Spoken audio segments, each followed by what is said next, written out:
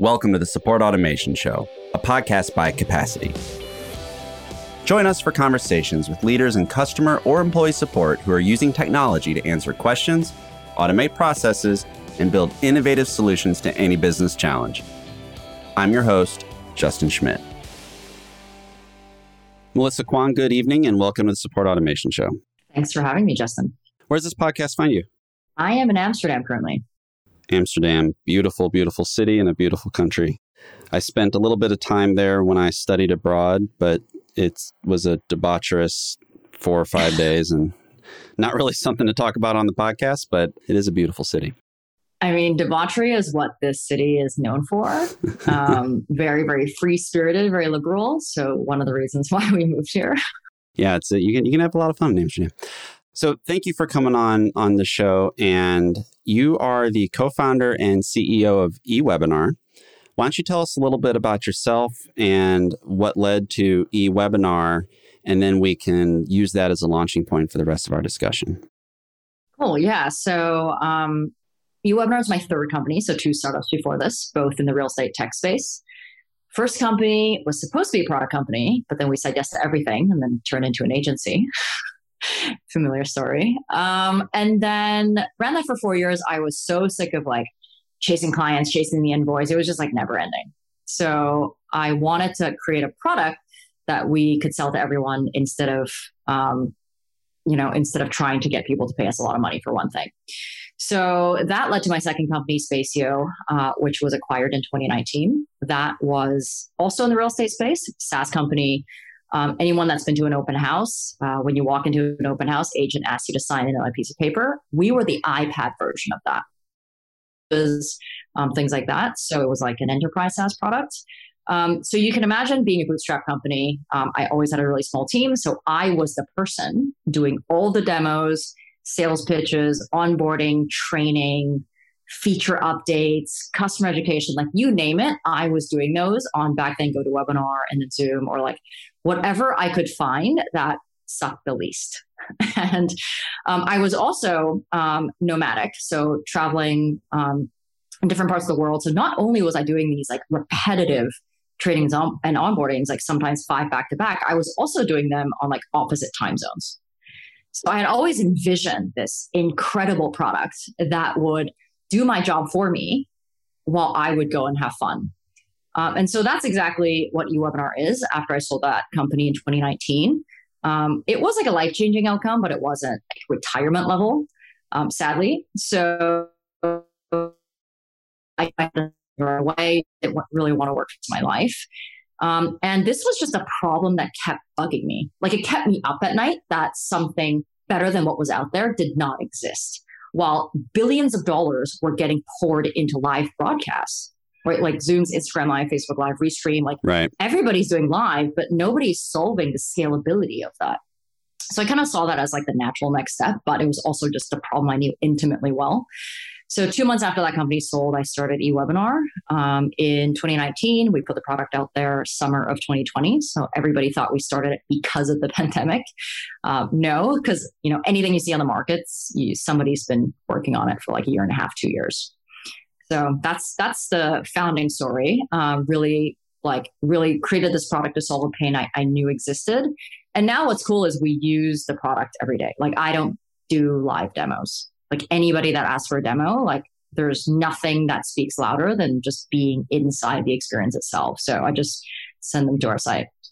Yeah. And you're getting into what I think is going to be a thread that we're going to continue to follow on this show and this conversation. And that is the on-demand nature of basically customer and prospect communications. And when a webinar or a demo may be a prospect, but customer support, training, I have been known to record vidyards of different product features and send out to our customers. Or if I get really ambitious, I'll load up Camtasia and do something a little more high end. But at the end of the day, it's still asynchronous video consumption. And I know you guys have a platform that enables some kind of live Q&A and other sort of enhanced things beyond just watching a video. It's not just a video player. There's more to it. And I want to get to all that. But before I do, I'm going to start the official interview with the same question I ask everybody. And that is, when you hear the phrase support automation, what does that mean to you? I think it means automating everything that can be automated so that you can focus your time on things that can't. Love it. And, and then that's really the foundation, right? Like, and I always say, like, if you feel like a robot doing it, then let a robot do it. So you can just go do something else. And even if that's something else, like, I actually don't love the idea of, hey, automate this so you can be more productive. Like, we didn't build this product so you can work more. We built this product so you can work less. Right. So like, even like on our site, like our mission is like to help people get their time back, to spend it with friends and family and to do other things you enjoy. And if you enjoy working more, that's amazing. But this is not like yet another productivity tool. Right. There are plenty of those on the market. And there is a distinctive difference, I think, in the weight of the word automation when you look at it in different contexts, right? The unfortunately named category of software, robotic process automation, is very much about literally recreating sort of mouse and keyboard actions to go through whatever TPS report and file it in whatever, on-prem system. Whereas we take a very similar approach to you in that, like, if you can automate things to free up time for people to do better work, like, you should do it. And if there are things that need to be just literally not made easier, but removed from the workload, automation is not a scary word there. It's a liberating word. It's the kind of thing where you can get more out of the day without, replacing people with robots. One of the things that we were talking about a little bit when we were going back and forth about this conversation was this concept of using video kind of as part of a training and customer support regimen. You'd mentioned that you don't do live demos with eWebinar anymore. You have kind of, the product is the demo, and then you send people to the site. You also sort of mentioned that you do that for training and customer issues as well. I'd love to hear a little bit more about that, because that's a really interesting use of the medium. Yeah, I mean, our biggest customer base is customer success teams. And actually, the smaller the team, the more impact we have. Like, we have large companies as well. It's not really our focus because they have like massive support teams where webinars is one of those things. In fact, one of our customers had, like, their team is so big. They had, before us, teams of people that would run webinars 24/7 for their customers around the world, because they're big enough to do that. But how many companies are big enough to do that? Right. And if we look at customer success teams, like, I have customers where there are 500,000 users on their platform and 3 people on the CS team. And webinars is one of those things. And it's like this hot potato, right? So that's where we make the most impact. And as you can imagine, like, even non-tech companies, but tech companies, especially SaaS companies, like, your revenue is dependent on conversion and churn. And how do you increase that and lower churn, right? You have to get people like up to speed with your product as soon as possible. And especially with people that are selling into enterprises, like, if their team members are not using you, like, you can't justify the value, and you need to justify value from day one. So what do companies do, right? They have maybe a live webinar once or twice a month, because that's really at capacity. Like, nobody really wants to run that. And then maybe they put the replay on, a Wistia page, but I mean, are people going to watch that or not? Like, there's just this mentality behind registering for a webinar that, like, you pick a time, there's a calendar invite, there's reminders, follow-ups, like the mentality of joining an event that you're dedicating time to, and knowing that when you go there, you can engage and ask questions and do things like that. That makes it very different than a video. And that's why, like, we keep saying we're not just a video platform. Just because we start with a video it doesn't mean we are YouTube. And I also love saying, like, if YouTube was enough, then Zoom would not exist. There's a difference between watching a video, which is a one-side consumption, and attending a webinar or an online event, which is two-way participation. And that's where customer support teams or customer success teams love the most, because you are all about building the relationship with the customer.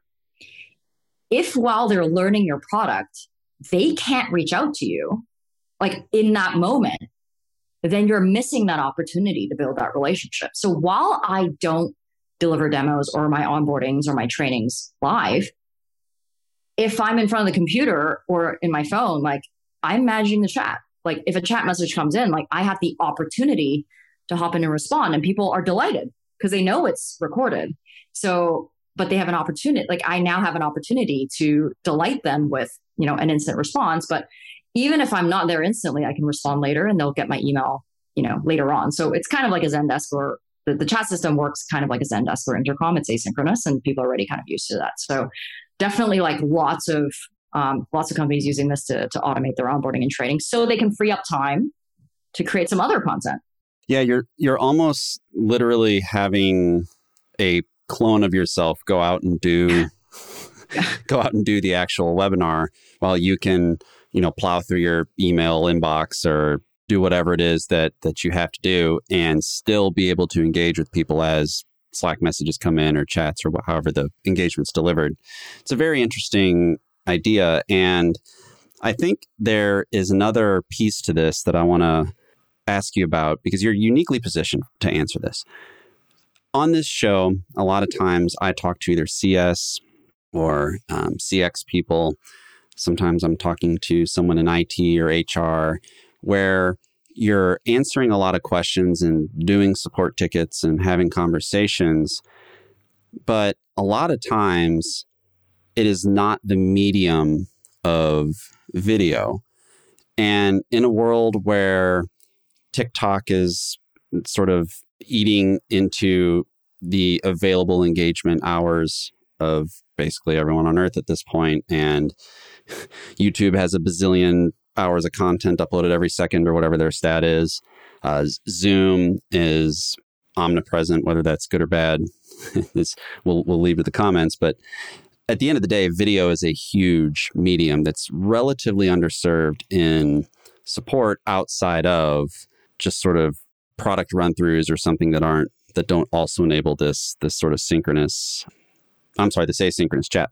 I'm curious, from your perspective, how do you see sort of interactive pre-recorded webinars sitting in the larger mix of channels that companies engage with their customers?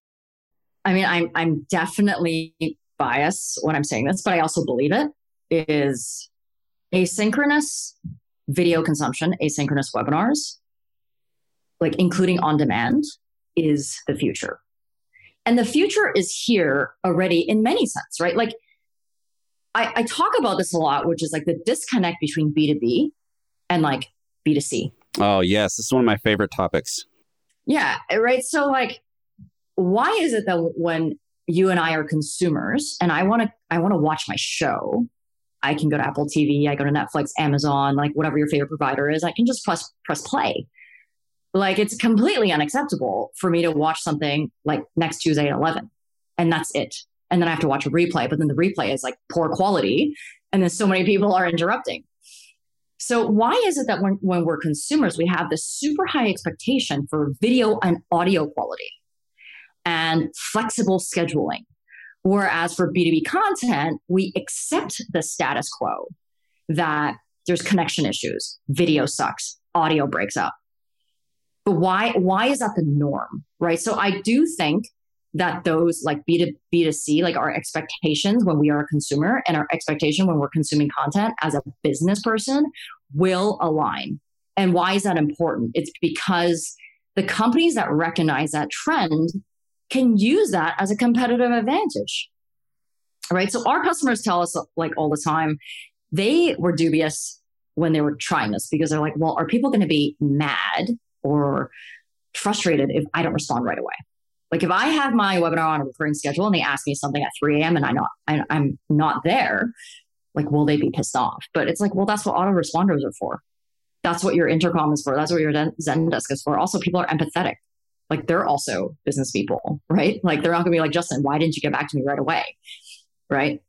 And so what they're telling us is now that they've tried doing this, like automating their trainings and onboardings with a video, not only are they seeing more engagement, higher attendance rate, like the average attendance rate across all of our customers, not a small segment, all of our customers is consistently 65% every single month. That's great. That is more than 25% over the industry average of webinars. And why is that? Because this is a webinar that happens all the time. Right. So I get to choose whether I want to watch it right now or next week or tomorrow, but the experience is the same. You're recording this on Camtasia, Loom, Descript, like pick a software, but you're recording it at like Netflix level quality. So now I'm recording this, I'm watching this at super high definition. No one's doing housekeeping.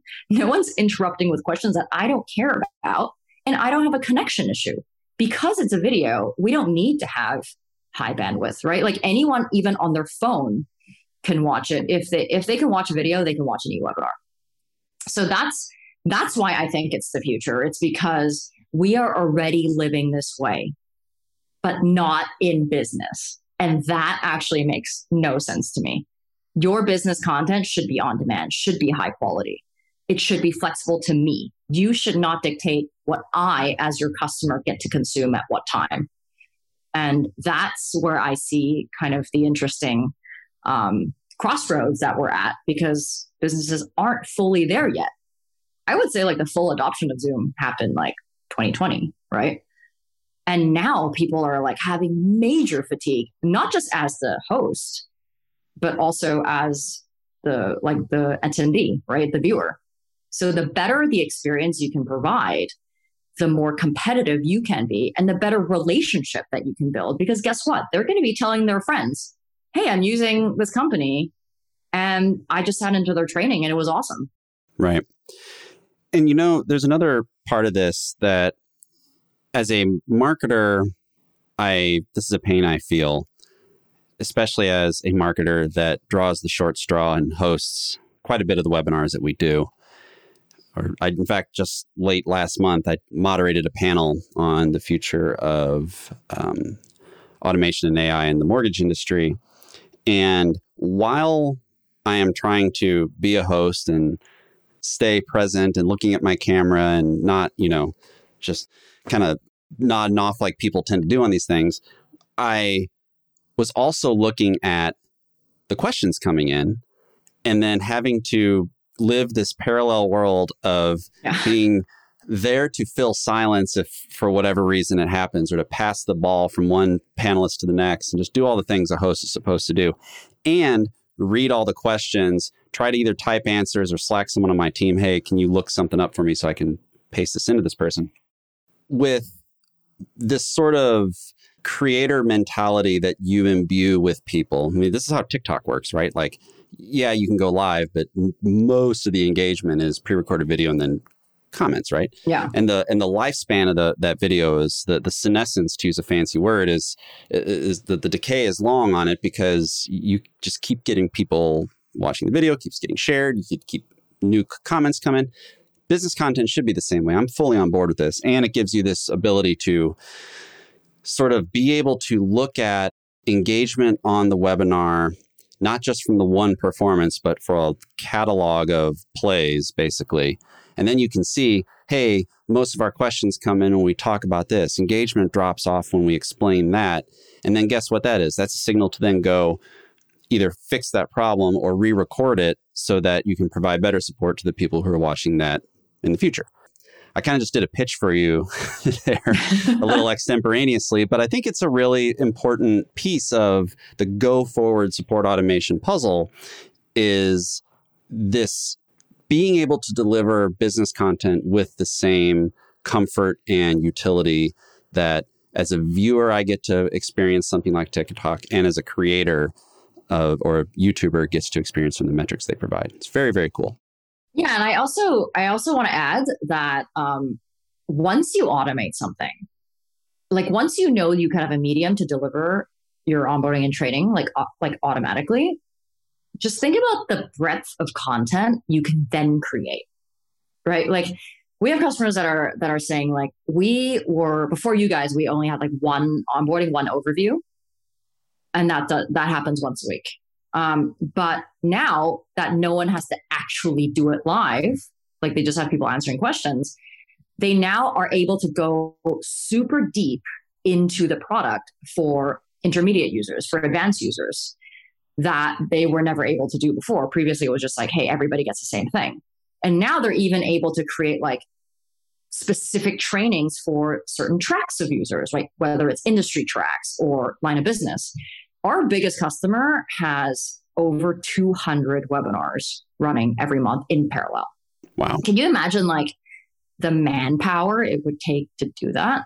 I mean, they're a big company, but still, like we have like more like medium-sized companies that have 50 webinars and using this for the first time to deliver enterprise, like client-specific training. Like how amazing of a value prop is that when you sell into an account and you're like, we will give you dedicated training. And it's just like, somebody recording it once and then rolling it out. And it just kind of, snowballs on its own. And there's also like a succession piece that we never really talk about is to give you an example. So I was still working for my previous company when I started eWebinar. So they were the first customer naturally. We like the first ever use case was like I delivered a training for Stacio. I left that company 2 years ago. I'm still running some of their trainings. So when a trainer leaves, like nowadays, it's like, well, who's going to fill them? Right. Or like, oh, this person's amazing at running webinars, but like he's going on vacation. Who's going to fill that spot? Right. Oh, maybe we just cancel that one until he comes back. Right. Right. So automation has that kind of succession benefit that is just a bonus. Yeah, it does. And somewhat related, this is going to be a weird transition, but you know what? We're going to see if I can land the plane. Somewhat related to succession, the concept of people leaving. There's also a phenomenon that we're seeing a lot in the news today of companies downsizing for various reasons, right? And my heart goes out to the people and the families of people affected by all this. But one of the things that is clear is that the expectation of customer support and customer success for a customer and the vendor is not going to go down because the vendor had to downsize their team, right? Like everybody has got to continue delivering excellence or they will have their customers churn out. I'm curious to hear your take on where automation and technology and some of the things that we're kind of talking about today plays into this, both with asynchronous video and webinars, but also outside of that, just your general take on it, because it's something that I've been thinking about a lot last few weeks. Is just, we are going to have to start doing more with less, not we capacity, but we in general. And this is something that even if people aren't saying it out loud, they're definitely thinking about it, right? Yeah, I mean, that's an interesting point. We're reading that like daily at this point in LinkedIn or Twitter, companies doing like massive layoffs. And it's not only the fact that I think we have to do more with less. I think we've just as a society, we're always looking to do that. Now we're like, we have to be like hyper efficient, right? Everyone's outsourcing. We want to do more with less. We don't have enough capital. We can't raise money, right? Like we always should be optimizing anyway for profitability. Right. But I think where it gets hard is not just the fact that you have to do more with less. It's you have to do so much more to impress your customer because our expectations of what is acceptable, not even exceptional, like our expectation of what is like standard has completely gone up. Like just even me and you, right? Like I download something, I give like 2 seconds. Okay, it doesn't work. Or like it doesn't integrate with all this other stuff. Right. right? Like, while I think the barrier to entry for like technology companies, because we're both a technology company, is has never been lower. Like, it's never been harder to win a customer, especially if you're a SaaS. It's not like a one-time sale, and there's so many incumbents and people doing better things than you. So I like to think about it not as like, okay, like to be competitive, you have to do more with less because internally you just need to do that. But externally, you better start thinking about the quality of content and service and product and work, sales pitches that you have to be constantly just iterating on, because our expectations is not changing. It's only going up. So how does this apply to like, support automation, right? Like, sales is a one-hit wonder. It's like the beginning of the end, right? Like, your new customers coming in touch with support, like that's their first experience, and how they're like, that's your brand. So if you are like, how are you representing your brand and the ethos of your company and the quality of everything that you deliver? Like, how is that being communicated through the products that you use, right? Or the trainer that is being, that is delivering that pitch, right? Or your response time. Like, all of that is the same thing. And that's kind of where I see this going, is like, okay, not only do I have to do more with less, I have to do a lot more on the quality than someone else. Yeah. One of my little mantras that I repeat a lot is, the barrier to entry to get a new customer onboarded or a new opportunity or whatever it is that you're using the phrase barrier to entry being low for. Most oftentimes, whatever that threshold you just walked through, that's also the same barrier to get out, right? So like a low barrier of entry to implement something means there's also a low barrier of entry to churn out. And good point. Right? It's like there's one door in the store, and you never want your churn to be low because you've got draconian contracts with all of your customers that sort of lock them in despite them hating the product, Salesforce. But the shots fired. No shade at my friends at Salesforce. It's just, well, the best CRM is always the one you're not using. So it's nothing against Salesforce. That's true. I think I work a Salesforce dig in probably half of the recordings of this show. So if Mark Benioff ever hears this, I'm sorry, dude, but make a better product. It's like free advertising though. Yeah, he doesn't care. But anyway, like the minimally acceptable experience only goes up. And I think you talked about it a little bit earlier. Like, this thing is remarkable from a user experience perspective. Like, this is why Apple's a $3 trillion company, because on the whole, this is one of the best user experiences we've ever seen. And like, that is the standard bearer, right? So like, yes, you may have a cloud accounting solution, whatever it is, but like, at the end of the day, if someone goes from using your cloud solution to their iPhone, like, they're going to notice the difference in experience. And it's incumbent on support leaders, business leaders, entrepreneurs, et cetera, that we deliver the most seamless experience possible for our customers. We're running close to the end of our conversation here. So I want to finish the meat of this conversation with two questions for you. The first one is, what piece of advice would you give to a business leader, entrepreneur, VP of CS, whatever it is, on getting started with how to bring automation into their organization? I mean, the simplest piece of advice I can give is don't be afraid and just start. Like, we have people that, I come from the real estate world, so lots of veterans in that industry. And in the beginning, we would hear people say, but I have to do these live because people, like, they enjoy it. Like, they enjoy me calling out their name and stuff. It's like, no, they don't. They just want to get the content and get out of there. Like, they're coming to my site to get a demo of my product, not for me to deliver this.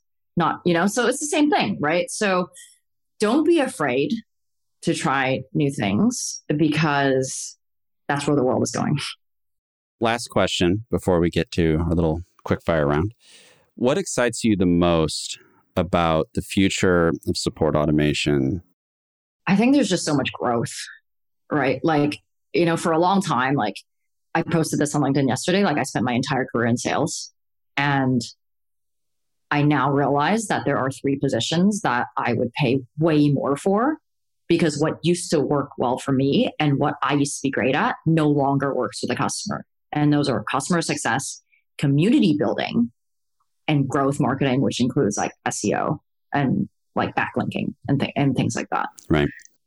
I think what excites me is I'm now seeing a huge shift away from only recognizing sales as a revenue position and recognizing those other 3 that I just mentioned as revenue positions, because there's long tail effect, where there's an exponential effect to having a great CS program. But what is a great CS program, right? Like it involves, sometimes it's tech touches, sometimes it's high touch, right? Just depending on, what your product is and what your price point is. But what solves that? Like it's technology will solve that. And there's, I think I read somewhere, like I think Gainsight might have put out this report, like there's like 250,000 CS people, I guess, like in the world, I want to say, or maybe in the US, I'm not sure, but that's not a lot, right? So what that says to me is there are people that have to transition into these new roles. Otherwise it's like a zero-sum game. So it's just the potential for growth. I think that excites me just because I'm in the space, but also I would just love to see salespeople just complacent salespeople get way less attention, and people that actually do the work to keep the customer get paid what they're supposed to. Yep.